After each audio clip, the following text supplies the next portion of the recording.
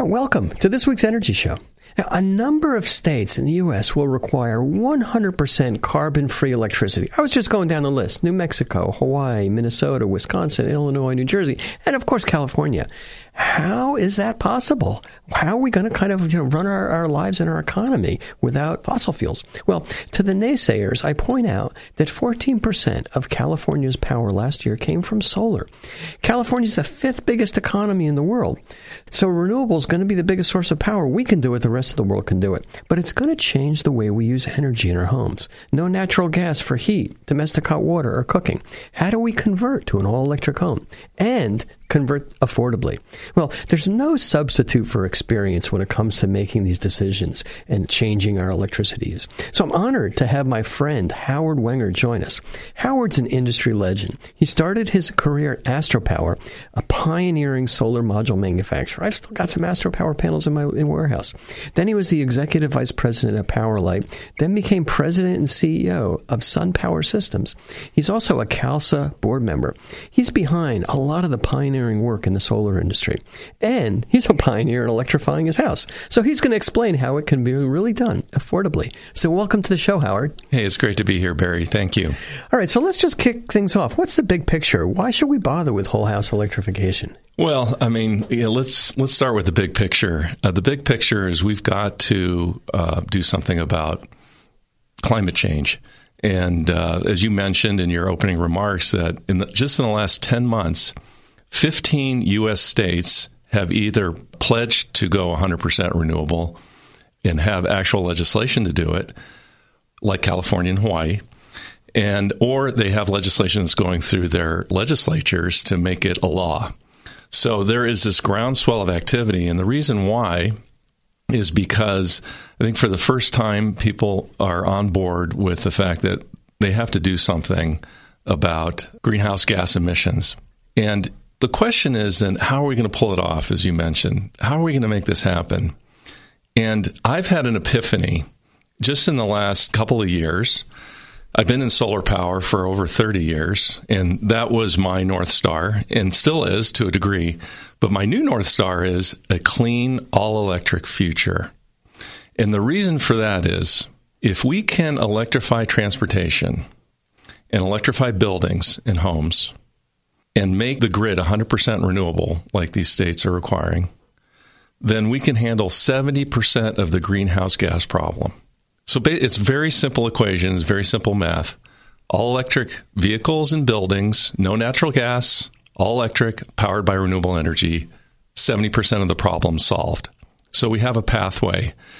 And I am really, really into this pathway. And one of the things that brought it home for me, and I think going to your question, is I had solar power in my house since 1998, been spinning the meter backwards with net metering since then. And 4 years ago, in 2015, I decided to remove all of the gas appliances from my house. And then in the last couple of years, I have only electric vehicles. And so all of my energy is powered from the sun. And it's really easy to do. The economics work. And we can go into the details as much as you want, but I'm really excited about it. And so for the last 4 years, I was just looking at my power bill prior to coming to the show because it just came in from PG&E, and it's $14, which is the minimum monthly charge. I actually have a $500 credit. Wow. That's rolling over. Yeah, and that's March. Right. Credits in March are pretty good. Credits in March are good. And so I'm really thrilled with all of my energy for transportation, heating my home, cooling my home, everything in my home, lighting, is coming from solar. So, and it's easy to do. So let's talk about, I mean, we have both have a lot of experience in the solar industry, and we saw how it was a struggle, and then it started to grow, and it's really taking off. And in my experience, things really start to take off when the economics are very favorable for customers. So it's one thing to say, hey, it's going to cost a lot of money to electrify your house, electrify your vehicle. But if it's cost effective, if it's cheaper, then it's just going to naturally take off. So how are we with the economics of this? It's unreal what's happened in solar power. The economics are good, and it's a great financial decision. What's happened in the last 10 years, the cost of solar power in bulk at a wholesale level has decreased 90%. So it's it's literally 10% of what it was today. Well, it's 10% today of what it was 10 years ago in 2009. So we were selling solar power for 25 cents a kilowatt hour at the bulk level for utility scale. Now it's below 3 cents a kilowatt hour. At the home level, I was doing the math on my system. It's about 8.5 cents a kilowatt hour for the solar produced. Now, you get charged by your utility in California. What is the average, Barry? 30 cents. 30 cents. Yeah. And you can produce it yourself for 8.5 cents? I know. It's amazing. I think that's your answer. It doesn't take a genius to say, okay, my alternative is 30 cents. I can make it myself for 8 or 9 or 10 cents. Yeah.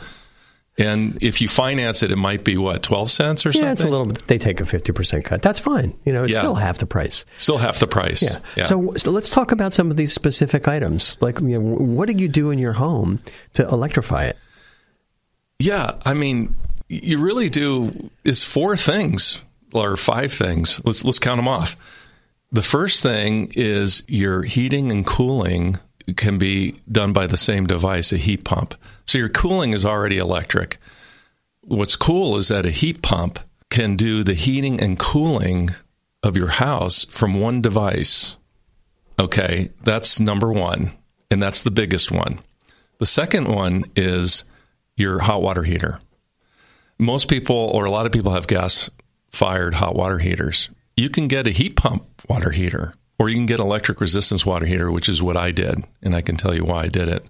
I prefer a heat pump water heater. The third thing is your stove cooktop, your oven cooktop. Most people, gas. And that's a big, there's consumer resistance on that, but you can get a induction stove, which closely mimics a gas stove. And then the fourth thing is a dryer. A lot of people have gas dryers. A lot of people have electric dryers. These 4 things are off the shelf, super easy to do. And then all of a sudden you have no natural gas in your house. It's quite amazing. So this show is really timely because I just moved to an older house and we're starting to kind of renovate it. I don't have solar on the roof yet. It's going to go in spring or summer.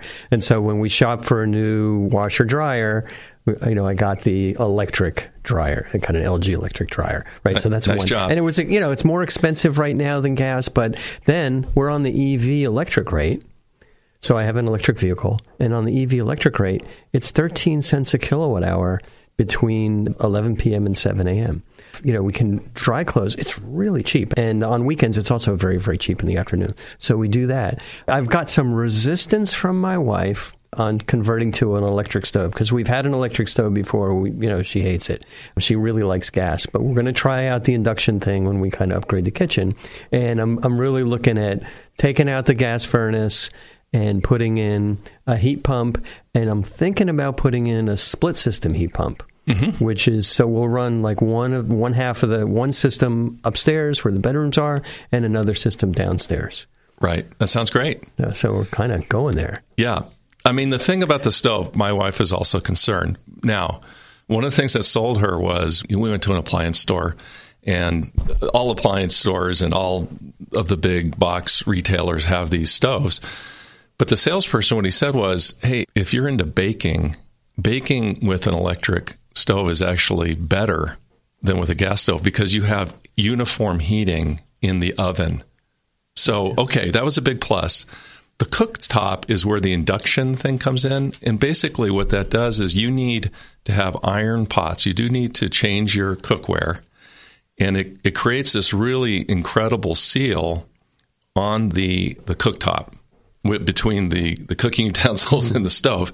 And it eliminates a bunch of problems with conventional electric stovetops, one of which was, how you have the whole stovetop is hot? Yeah. But with induction, it's right there where the burner is. Kind of like gas. It goes up that fast and down that fast. So you can be a gourmet cook with induction stovetop. That's what she doesn't like. Obviously, getting new pots and pans, pain in the neck, but we can do that. But the fact that when you turn the electric off, it still stays too high. You start to scorch the food. So, but they figured that out with the induction. Induction works. All right. So, Howard, you mentioned you have domestic hot water, but you have electric resistive heat, but you would prefer a heat pump hot water heater. Talk to me about that.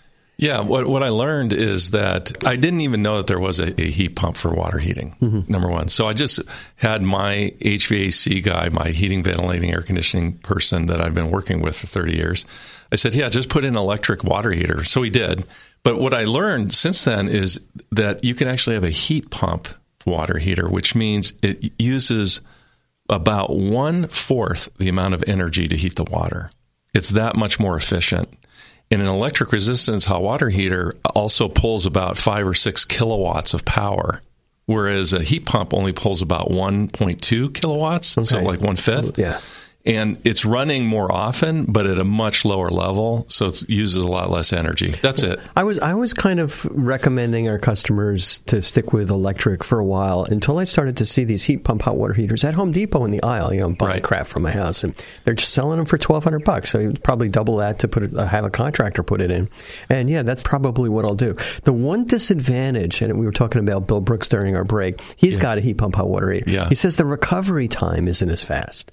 So it takes like a little longer to heat up the water. So what Bill did is he just put a solar thermal system in to preheat the water. But, as long as you don't have to heat the water for a big family all the time, that's probably what I'm going to do is put one of those heat pump hot water heaters that's in. the first time I've heard a negative about a heat pump. Yeah. Maybe if you have 6 people that are taking showers in one after the other in the morning, you might have an issue.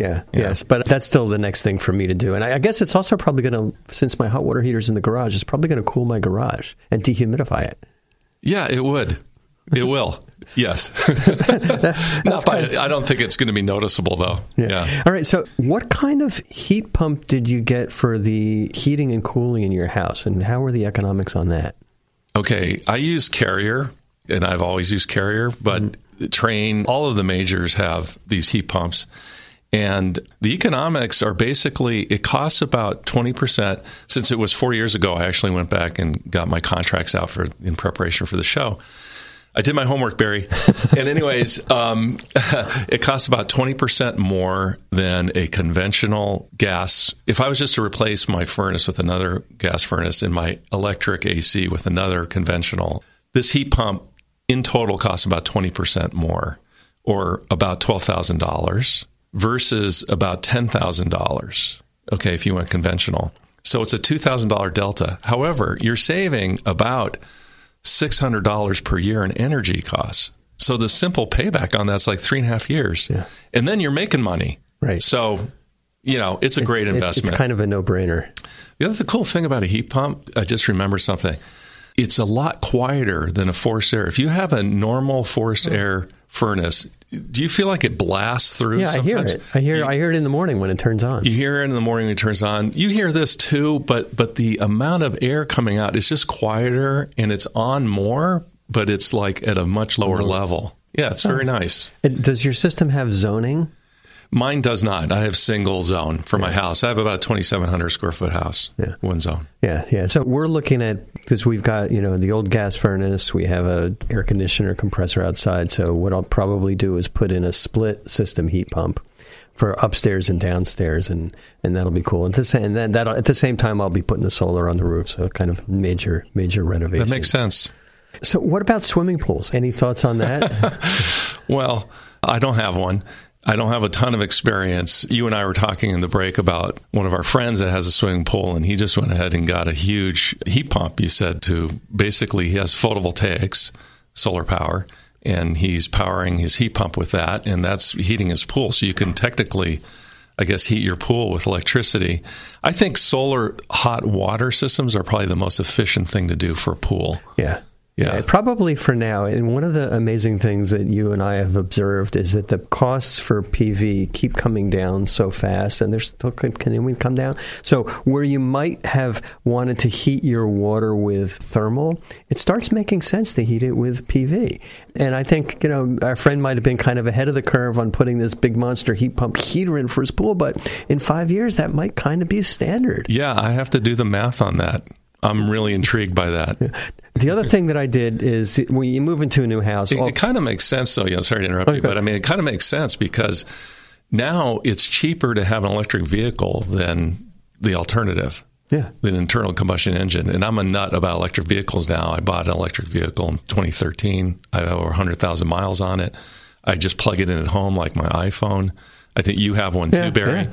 It's phenomenal. And the math works there. So heating pool water with electricity, I wouldn't be surprised if the math doesn't work now because the costs have come down so much. Yeah, I mean, you and I have been involved with CalCea and now CalSA for years and years and years, and there was just so much work that was done for solar thermal. And now in California, you kind of look at domestic hot water for solar thermal versus what you're just experiencing with a heat pump hot water heater. The heat pump hot water heater with PV kind of blows the doors off the economics of an old-fashioned solar thermal system, which is what I studied in college. That was my original career. Right. But it's just become obsolete.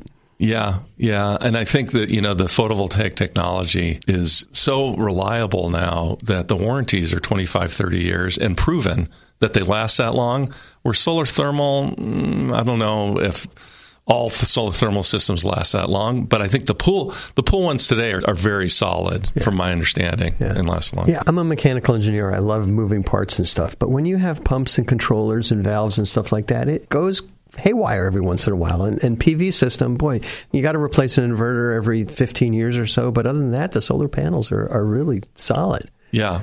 One of the things, a friend of mine, Tom Hoff, who I was actually started a company with, now called Clean Power Research. Yeah, he's up in Napa. He's an expert, PhD from Stanford, and has incredible research on all of these topics. And he has an all-electric home, of course, and it's powered with PV. And he has actually a nice little video that talks about it. It just takes 2 kilowatts of PV. So if the average solar system size is 7 kilowatts. It's probably 7 kilowatts in California. Yeah, so if you add 2 to that, so if you go from 7 to 9, that's enough to power a car, an EV, for 10,000 miles a year. Yeah. So it's not a huge leap. I'm not talking about like tripling your system to power the electric vehicle. That's like 6 or 7 more panels.